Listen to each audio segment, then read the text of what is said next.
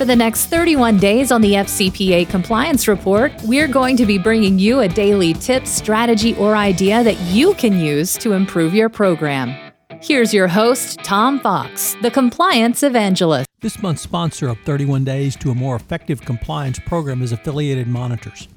Founded in 2004, Affiliated Monitors provides professional, independent integrity monitoring and ethics and compliance assessments nationally and internationally and across almost all industries. With its knowledge of effective ethics and compliance programs and cultures, Affiliated Monitors is respected for its work as the corporate monitor on matters ranging from multinational corporations to small and mid-sized companies and even individuals. Having served in over 750 monitorships, no one has more experience as an independent monitor than the team at Affiliated Monitors. For more information on how an independent monitor can help improve your company's ethics and compliance programs, visit this month's sponsor, Affiliated Monitors, at www.affiliatedmonitors.com. Using compliance to drive a speak-up culture. How often have you thought about the role of communications in your entire hotline reporting system? I do not mean posters giving the hotline number, promising anonymity and non-retaliation. I mean using compliance communications to create a social environment where employees feel comfortable speaking up to ask questions and report concerns, and they know their options for doing so. Why do many compliance professionals find it so difficult to use compliance communications to help move the ball forward on driving a speak-up culture? It begins because many conflate such communications with training. Training tends to be viewed as something that happens once per year or on a similar cadence. Yet even the DOJ has seen through the fallacy of this argument in its 2020 update when it stated, companies have invested in shorter, more targeted training sessions to enable employees to timely identify and raise issues to appropriate compliance, internal audit, or other risk management functions. The 2020 update also leads to the following questions.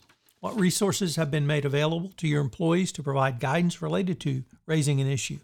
And has your company assessed whether its employees know when to seek advice and whether they would be willing to speak up? Can you answer these questions to the satisfaction of the DOJ? If not, you may have a gap in your Speak Up compliance communications program. Moreover, one of the missions of Ronnie Feldman, founder of Creativity and Compliance, has been the fight against dull, boring training, which is not listened to or quickly forgotten if listened to at all. When it comes to hotlines and Speak Up, this is particularly true when dull posters or other non-creative techniques are used. It can also come off as preachy or inauthentic when it should be inspirational. Obviously, cadence can also be a reason, as many companies will have a Speak Up campaign once a year for weeks or worse every other year. While antithetical to most compliance practitioners, in the back of many employees' minds, there are still those old tapes telling them it's not cool to tattle, don't be a snitch or a drama llama. When these thoughts are not as nefarious, many people still may not want to get involved, believe that someone else will take care of it, or even do not desire to get anyone else in trouble. Whatever the excuse is, you as the compliance professional will have to reverse this kind of thinking, which takes time. What are some of the things you can do to establish trust? It should begin with the idea that communications are more important than training because it allows you to continually promote compliance and do so creatively, so that people will pay attention and remember. Creativity is the key, but the messaging is just as important as being creative. You need to strive for transparency in the process. Ryan Rabelais has called this the black box problem in compliance. Employees do not understand the process, so they do not trust it. This is where transparency comes in. You need to use stories to share the mechanisms of your compliance process. Make sure employees understand that they will be apprised of the steps you are taking. Each allegation, issue, or report should be triaged, investigated to conclusion, and follow up with an action step if warranted. Of course, if the report is serious enough, it may be elevated to senior management or to the board. Even if this happens, you need to keep transparency in mind to the extent that you can do so. Finally, Bob Conlon, CEO of Navex Global, has said, a speak-up culture only exists when it is paired with true listen-up culture. This means you need to provide skills and resources for management so they will be able to accept a report or issue or information that an employee wants to speak up about.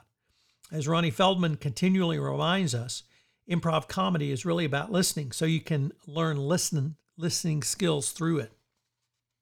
All of this may seem challenging during the time of COVID-19 and the current economic dislocation, where the vast majority of employees are working from home.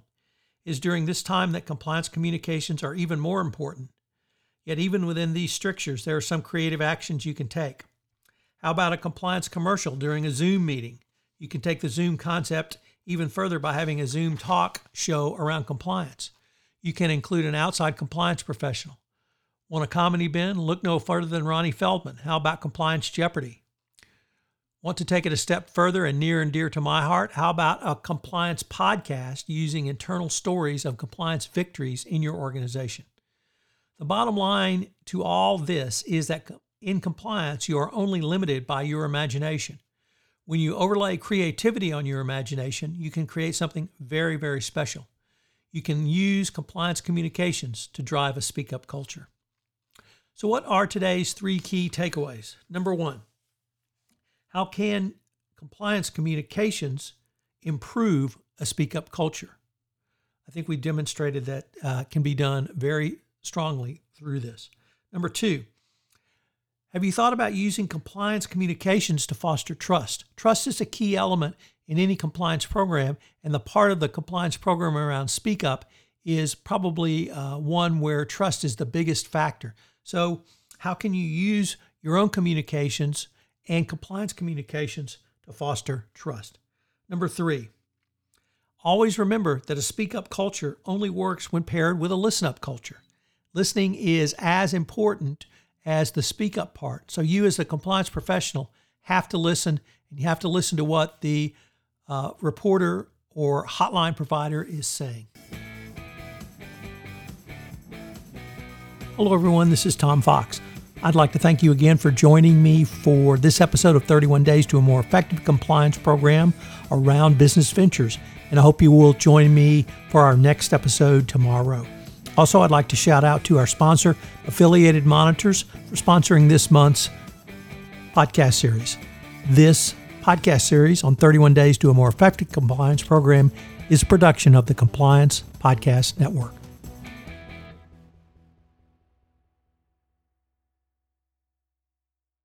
This podcast is a part of the C-Suite Radio Network. For more top business podcasts, visit c-suiteradio.com.